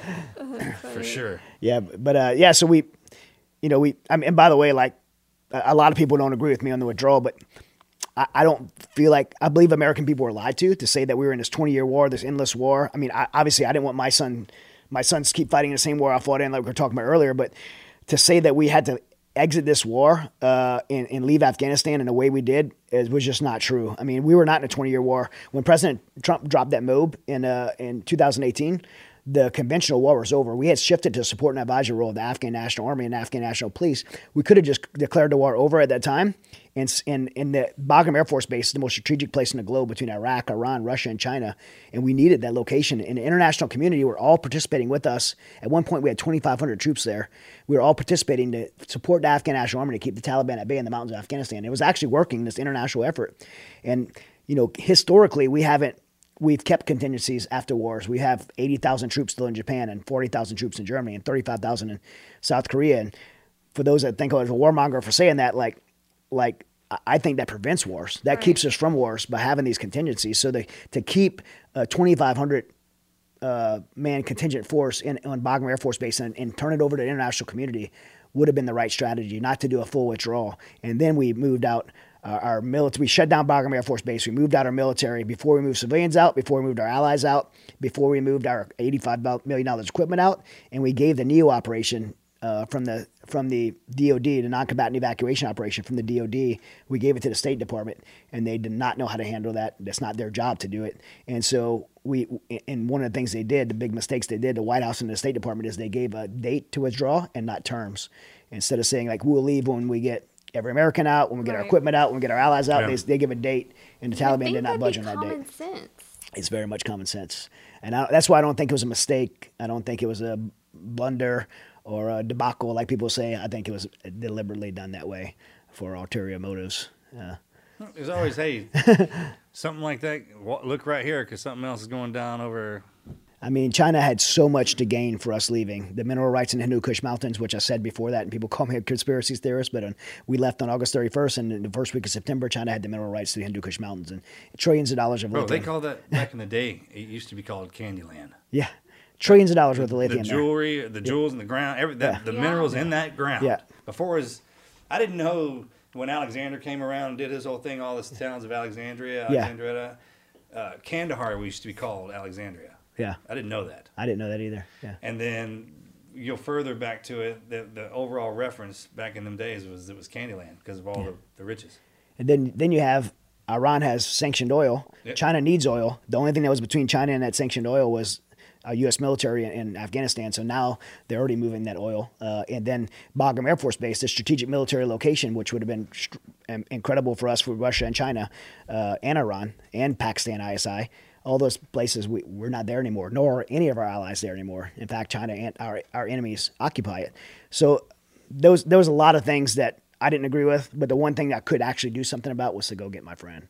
And so that's what we chose to do. Well, good on you for doing that. Can you tell us a little bit about that day? Yeah, well, there's a lot that goes into that story. There's a guy named Bashir who I mentioned earlier. He rolled over to the Taliban while he was working for us. He was a U.S. government intelligence trained person that was on our team. He flipped over to the Taliban, compromised our operation. He's the one that had the V-bid driven in my house. Had me abducted by a neighboring country foreign intelligence agency. Had some of our guys killed, and then ultimately was going after Aziz. After that happened, you got abducted? Yeah. In Afghanistan? In a neighboring country. So, oh my gosh! I'll tell you guys when the microphone's off. Okay. But holy shit, that's crazy. So this guy Bashir, and I write about him in the book. He really had it out for Aziz. And so our command went after him. Your guys went after him and caught him, and so we got him. And he had a journal with this is where Chad sleeps, this is where so and so sleeps, this is where so and so sleeps. This they're deviating their times and routes, and here's the times and routes they're using, and here's where their safes are. So he was for months tracking us, and so he went to jail at Bagram jail, then he went to Polacharki jail, then he went to Saudi Arabia. He was released during a prisoner release in 2011 when Obama let a bunch of people out, and so he goes back to the Taliban, and as soon as in April. He starts going to Kabul and looking for some of our old guys. And so Aziz goes on the run. So Aziz was our ticking clock, Bashir was looking for him. And so we started trying to find ways to go get him out. And I put together, I started calling guys that had ASO or AFO level backgrounds that had that singleton ability to work without a lot of resources. And I was also looking for guys, and you appreciate this probably, I was looking for guys that already had their wild oats of combat zone. I didn't want a bunch of guys that are out there looking to go fight the Taliban because that's not what we're going there to do. And, I knew we probably wouldn't even be armed. And so I didn't want anybody that was going to go out there and, try to get some. Mm-hmm. And so mature guys. And so we put together this team and we had guys, we had some team guys, we had Green Berets, Force Recon guys, and a few guys from Ground Branch that had some really good precision rescue experts and paramilitary officers that are precision rescue experts. And so as we planning together to go get Aziz's wife and 6 kids, one of the guys had brought into our attention that was 3,500 orphans. And that was kind of a moment that we kind of paused and said, hey, look at the experience we have. We all pretty strong people of faith and felt God was burdening our hearts to help. And so we just said, let's help as many people as we can, Americans, interpreters, women, children, Christians that be persecuted. And so we made a decision to do that. And honestly, we've gotten a lot of credit since. And in the Bible, it's 2 Corinthians 11:30 says, if you boast in your weakness. I can boast in my weakness here because all we did was obedient to that burden that we had on our heart. And then after that, I believe we saw a divine miracle. In the next 3 days, there's a series of events that happened that allowed us to be able to not only rescue Aziz and his family, but 17,000 people. And if any one of those things didn't work perfectly, and none of us had any control over them working. If any one of those things didn't work perfectly, we would have never been able to do it. The first was that Sarah Verardo contacted the Joint Chiefs and used her influence to get the Joint Chiefs to allow us as civilians to fly foreign military aircraft on the DOD-controlled HKI airport, to land it there, go outside the wire, which the military wasn't even allowed to go outside the wire, get people, bring them back in, manifest them, and fly them to a third-party country. That's like impossible. And I believe that was a miracle that we were allowed to do that. Secondly, now we're going to fly people out of that country. They're SIVs, P1, P2 visa applicants, but they don't have visas, so we can't fly them to the States. And a lot of people gave us a hard time, like, you guys are bringing people, we don't even know who they are. I'm not the State Department. I don't have the ability to bring people to the United States. We just had the ability to evacuate people, but we needed a legal place to bring them, because if you move someone without a visa to another country, that's human trafficking. And I've been joking, saying the only place you could do that is Laredo, Texas. But we called. We had connections with the royal family in UAE, and we called them. And within an hour call, they gave us permission to use their humanitarian center. Rolled out the red carpets with doctors and resources and everything. And then in addition to that, they said, we'll give you a C-17 plane with pilots, and if you fill it, we'll give you another one. Then after that, Glenn Beck, radio show host Glenn Beck, called me and he said, hey, I just went on the radio to raise, I thought I raised a few $1,000s to help out, but in 3 days, I got $21 million. Like, what do I do with it? Shit. How about Glenn? Yeah. How about that freaking guy, man? Yeah, he ultimately raised $46 million. And I just said, man, I need you to charter a plane. So he Mercury One's his charity. Rudy Atala, this amazing dude named Rudy Atala, Glenn assigned him to us, and he just chartered planes for us. And it was just incredible. Glenn is an amazing human being. Oh, incredible. We could talk. He's the first one I met when I got back. Yeah. Oh, really? He was like, he's awesome. He really took Marcus. He wrote the forward on this too. Oh, did he? Yeah. He Smart. Man knows something about everything, man. He is brilliant. Great family too. gave a speech at our wedding. Really? Yeah. Oh, I didn't At know our that. That's wedding. awesome. Yeah. We freaking love Glenn. We haven't talked to him in a long time, but I have. I haven't. Yeah, I But check in. I he's- make sure I check in with the family. Just it's been. When Marcus and I good met, I told you like we met and everything happened super Yeah. quick. But he took me on this like tour of people to get approval from. Like I needed I didn't realize that was what was happening, but that's what was going on. You're getting interviewed? Yeah, I was getting interviewed. Good to go. Glenn was Glenn and his wife were one of those checkpoints of. I kind of got passed around when I got back. Did she pass the test? And I fell in love with that family. They're a great awesome. family. Yeah. He sorry. talked to me like I was a kid, dude. He'd be like, hey, look, I need you. Yeah. What are you doing? This, and that. I'm like, hey, But he has the biggest freaking heart. He does. Yeah. He really does. Yeah. He gave me the Bonhoeffer Angel Award for doing this, and honestly, like when Congress recognized, the only thing we did was said yes, and then like I said, I seen God perform a miracle. And that first 10 days, we didn't know how much time we would have. But our ground team, Sea Spray, Sean G, Tim Kennedy, they were going outside the wire at the airport. We had the team in Abu Dhabi. Mm-hmm. And so it was just like nonstop. Oh, Tim's solid, man. A lot of people give him such a hard time, man. He was why? Who does? It's crazy. Who? Oh man, the Green Beret community. That's what I was talking about earlier with her. Like the Green Beret community, like went after him, but it's like this dude, like he was offered like a lot of money to go. He volunteered to come here. He didn't have to do this. He didn't have to do this at all. Yeah. He just but everyone likes to talk smack. Yeah, but so we had 10 days. We didn't know how much time we had, but no one stopped, man. From the ground team to Sarah in Washington, D.C., if you stop for like 5 minutes, you're trading that 5 minutes for somebody's life. Like Sea Spray lost 37 pounds in 10 days. And when the Abbey Gate was blown up and 13 of our service members died, the military welded those gates shut, and our military was forced to leave, but we didn't have to, so we chose to stay. And I think there was a lot of reasons we chose to stay, but one of them was the White House saying there was 100 Americans left, and like without debate, there were thousands of Americans still there.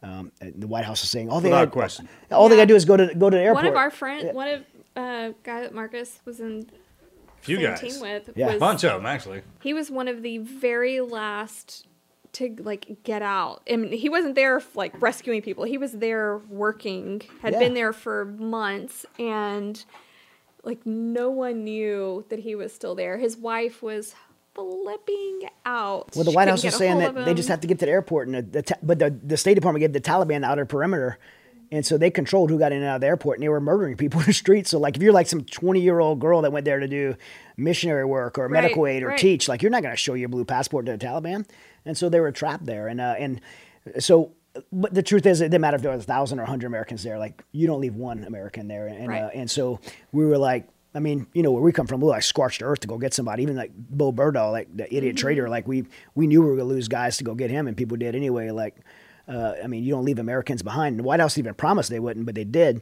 And so we chose to stay. A lot of other amazing nonprofits worked together. Mercury One, Task Force Argo, Pineapple, like we're all coordinating stuff. And we got another 5,000 people out over 2 months from that Mazar Sharif. And then when that airlift dried up, we knew we still had to do more because the Panjshir Valley became a collective place for all these people that were trying to survive.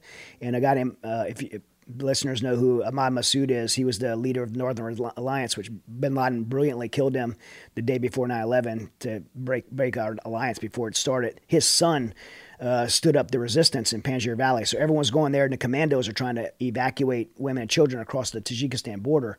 But we knew, and you know, knowing, and I know you're familiar with this area, like the mountains are 25,000 foot peaks. The valleys are even in the summertime. This is like September, but the weather is still horrible in the winter. And then Taliban's saturated this area.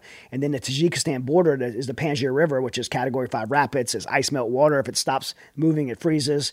So they had this obstacle with the river or cliffs and stuff like that. So worst environment imaginable. Yeah, worst environment imaginable. That's all I gotta say. Yeah, and then the Chinese military were there, the Russian military was there, the Tajikistan border guard was there. So they need information how to cross, and so that's our expertise, right? You do a route recon or fording reps, and so that's where Dennis came in, and I reached out to Lieutenant Colonel Tommy Waller, who's his commander at 3rd Force Recon, and the military wasn't allowed to participate, but I just thought, man, he has all the skill sets to do this, to be my partner on this. He wanted to go. And so I called him and he said, I don't know, let's put in writing he comes on a humanitarian mission with you. And they cut him loose and to let him come. So, which is another miracle. And so we went, we flew into Tajikistan. Drove about 12 hours through his mountains and spent 10 days on that border. Did about 90 miles of border reconnaissance. And at night we swim across the river into Afghanistan and build those fording routes out. We built 6 routes out, and like literally between, like sometimes within 30 yards of the Taliban and Chinese. How about that, man? Doing that kind of work is the sexiest job. Those are the missions we all signed up for. That was what you're saying. He's like, this is like stuff we signed up for. You're doing it for the church. Yeah. He's like, this is just I mean, honestly, it was just route recons and fording reps. It's cool though, but right? It's like there's like, this is our bread and butter. Like this is what, and I hadn't done it in a long time. My wife's like, you hadn't done this in a long time. What are you going out there and do this for? And I'm like, and she started crying and was really upset. And we were going to the airport, and she was okay with the evacs of HKIA, but she was not okay with this because she's like, you got to swim into Afghanistan. And I'm like, no, I won't. But I was like, what if this was us? You know, like what if it was my daughter that was going to be sexually enslaved the rest of her life, or my sons that would be forced to become Taliban, terrorists? Like, wouldn't we be praying someone would come help us? And we had the ability to do it. I felt God was opening those doors. And so next time you see one of us walking around on the outside, just be like, that's probably one of the ones that goes and gets. You'll never see us do anything else other than that, man. Except when them freaking horrible jobs come up. Yeah, and that's what we're for. So did Mercury One, Glenn Beck's nonprofit, did they fund all of that for you staying for so long? And no, Mighty Oaks Foundation did a lot of the initial funding. We stood up Save Our Allies, which Sarah Broad, I'm not on the board there anymore, but I helped set it up. And Sarah Broad are still there. And so we pushed a lot of funding through them. Mercury One paid to charter all those flights. And we did some of them ourselves, but Mercury One chartered most of those flights, millions of dollars. But you were just able to get all of the funding just from straight up fundraising during that time. I was doing operations. I was planning operations. I was coordinating fundraising.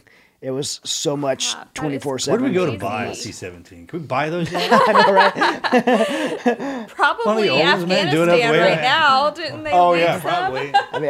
I mean, you want to go get our guns back? I know where they're at. I know where they're at. Yeah, and they're for sale too. By the way, these are our toys. Yeah, we'll get take Parents them back. left them here. We're coming to get them back. Yeah, that's it. Yeah.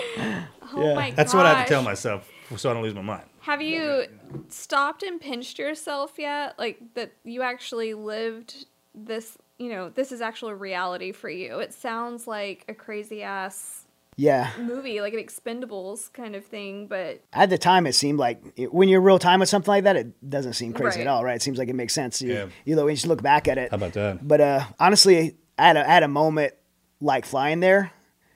because I've dealt with a lot of anxiety, panic attacks, high blood pressure, like going to ER with and so I had been fine for a long time, but I was thinking like, man, like, what if I get out there in those mountains and like Dennis got 4 kids at home? What if I end up in this situation? So I really, and for the last 12 years, I've been, speaking to these recruits at MCRD and thousands of troops and talking to them about spiritual resiliency. And I said, when I went to Afghanistan the first time, those 4 pillars, I was mentally strong, physically strong, socially I was the right team, but I didn't have the spiritual pillar, and how I almost lost everything. And if you had all 4 of them, right, you would have what it takes. And I was like, man, I've been teaching that in theory. I never tested it. And so I'm on that plane and just starting to be worried about that anxiety. And I just prayed that God, you burdened my heart to be here. I need you to take away anything that physically or physiologically that's going to keep me from doing this and helping these people. And I felt like a tremendous peace. I told Dennis about it on our layover. I said, hey, man, I'm dealing with this. He said, yeah, me too. And we prayed together, and then we got on a plane and we flew in there. You know what that is, right? We didn't have that in the beginning. Yeah. I missed that too. Yeah. It's like, because you have all 3 of those, but there's the one missing, and it's the one that makes you feel okay. Yeah. Yeah. It's the biggest one. It's the biggest one. Because there's no fear. Yeah. I mean, you know how much fun we have, even if it's a straight up fight. Yeah. I mean, like brawl to brawl. If you know that's your ass is supposed to, that's what you're supposed to be doing. Yeah. Because you don't tell us that part. Right. If you know that's. But when the boss rings down, he's like, not only are you supposed to do that, you need to do it with everything you got. Yeah. Don't it's the right thing to do. Yeah. You're the one that was designed for that. Yeah. And you can immediately tell when someone's in there who's not listening. Yeah. Because their ass gets, I mean, it's funny. You can just see it plain as day. It's like, I created you for this and I orchestrated this to be. I mean, honestly, that was one of my biggest things that gave me peace, is like, even if there was bravado inside of me that I don't see to go do this, which I'm sure a lot of people think that's what this is about, but even if there was no way for me to orchestrate that to happen. Oh, no. To get on that border to Tajikistan, that border was closed. We got the GBAL permits. Like, to get on that border was closed. For them to have 2 Americans go in there and look like us to go on that border, like, I mean, God orchestrated us to be there. And so just knowing that gave me a peace, like, we're supposed to be doing this. Mm-hmm. We're supposed to be. There's a difference we were talking earlier, man. There's an age gap between if you believe in a coincidence and then when you see past all that. Yeah. And when something happens to you, that's a normal day. Yeah. If one of those, how'd that happen? If there's 2 of those, you're not behind the wheel. Go. And it's easy. It's an open gate, right? Yeah. It's really cool when you're seeing that, and it's even better when there's somebody next to you. Yeah. And you're like, bro, did you just catch that? Yeah. Well, yeah. he'll That was move cool. We were on the mountains same page. for right? anybody doing his work. So. Yeah. And one of the things we prayed for is that we wouldn't get tired, because we knew we weren't going to sleep for 10 days. And we were not sleeping 2 hours a day. And you just never got tired. Yeah, that's cool, right? We had one team guy that tried to, he was 18 Delta 2, and he's like, he was doing our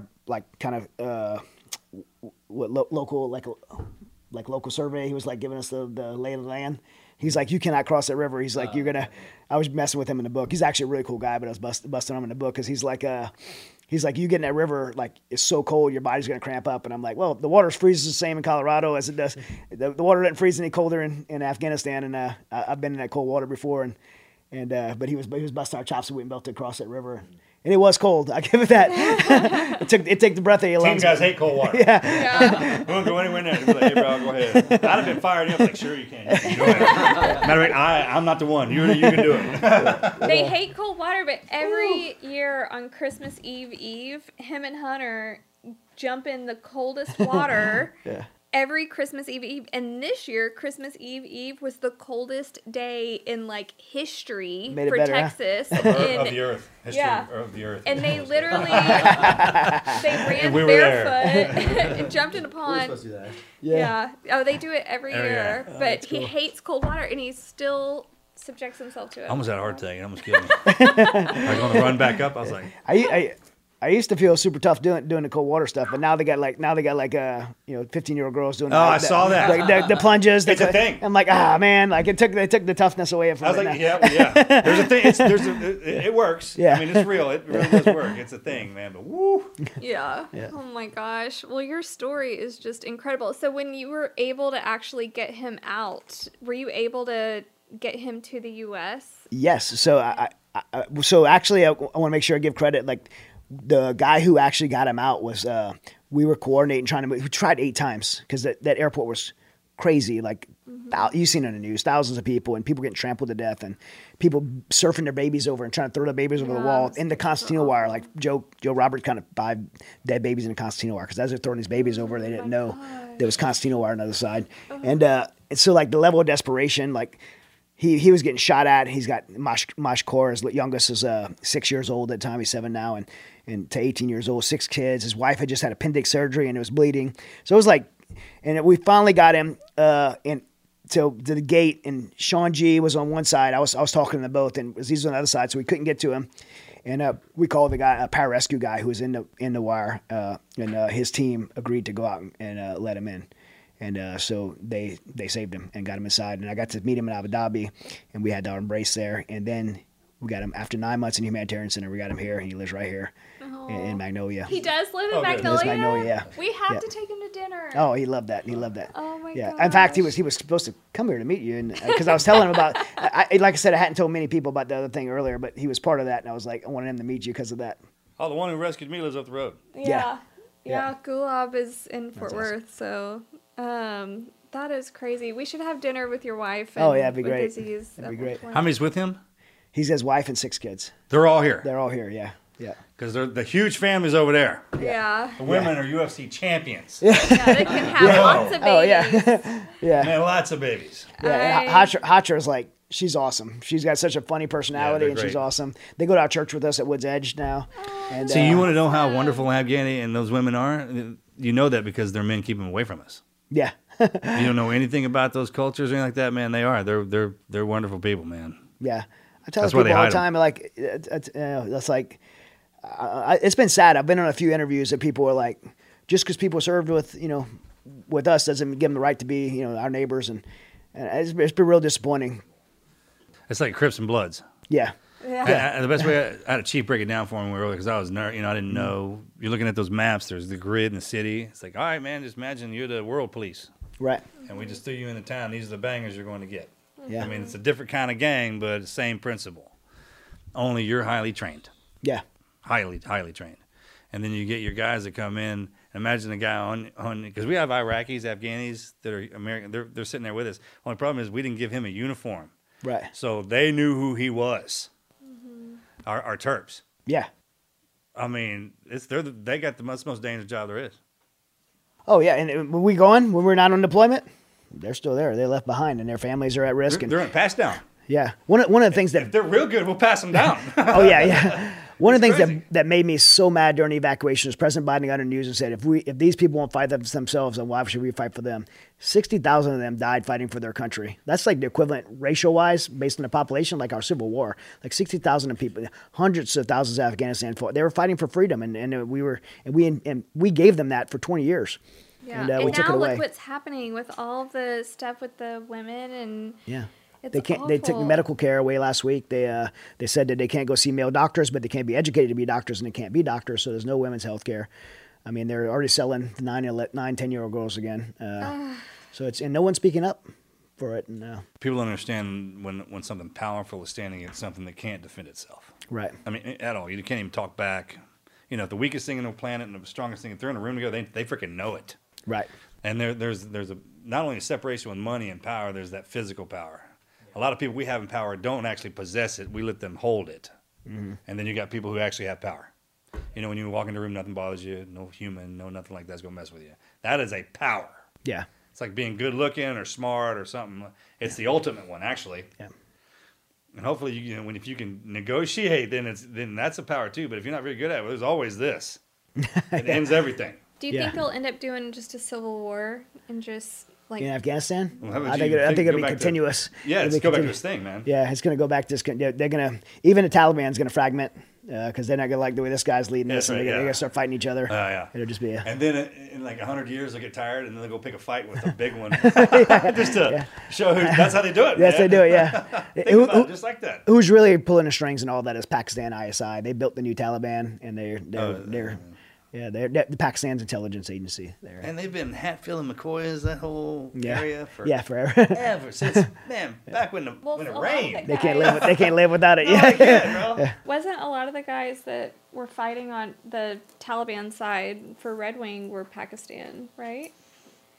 I thought I heard that at some On point. the Taliban side? On the like in the Taliban, Oh, yeah. there was a lot of the Pakistanis in there. So I don't know if I write about it in the book or not, but I'll tell you a story. You'll probably laugh at this story. So me and Aziz were in, you know what Peshawar is? I figured you did. So Peshawar at the time, this was like 2006, like probably one of the worst cities in the planet to be in. So Peshawar is like right on the other side of the Torkham border of Afghanistan, Pakistan. It's in the Pakistan side. And me and Aziz were doing our job there, and we were just two of us, and roll up to this little place to get food. And it's like this Dairy Queen, concrete benches, and there's some Pakistan military there, and we got some rice and some quail. That's why I always went there, the best quail. So we're eating, while we're eating, this trucks pull up, Hiluxes, black flags, they're Taliban, like vest on, AK-47s, PKM mounted on the top, and they're like they're coming from Torkham. They're just come back from fighting U.S. troops probably, and they're like, get their mascara under their eyes and stuff.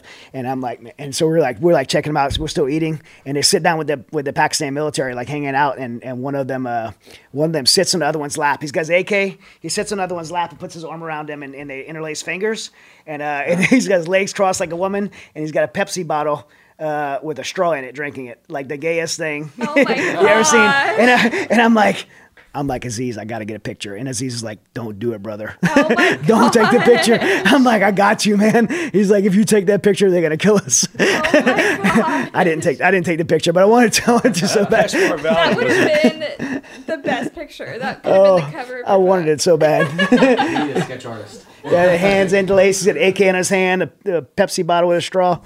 Oh, like, oh. They do have a lot of like homosexual like things that they do over there. Oh, yeah. I feel like a lot of it is very. Yeah, the Taliban's a bunch of Daesh homos. Yeah, it is like. I know they're listening, and they are. They know it too. They know it too. Oh my gosh! Well, A bunch of child molesting. yeah. They rape little boys, Yeah, and they start the generation of it over and over and over again. Yeah, there's so many, and a lot of the American public does not know about that. They don't know about the little, man-boy parties or whatever that they have that all of y'all have seen, and it's normal for over there.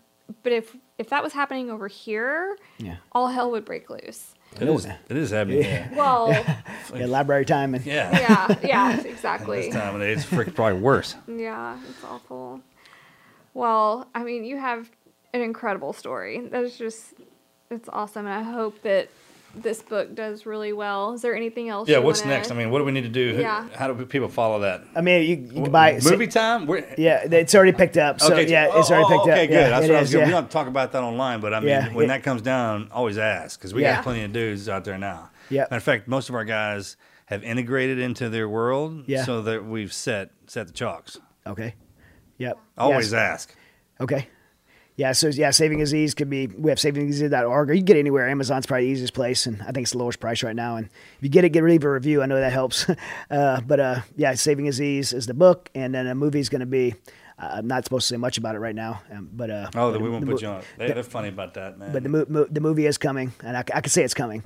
Yeah. And it's going to be done. It's going to be done right. I had awesome. a lot of offers, and we picked someone that's going to do it.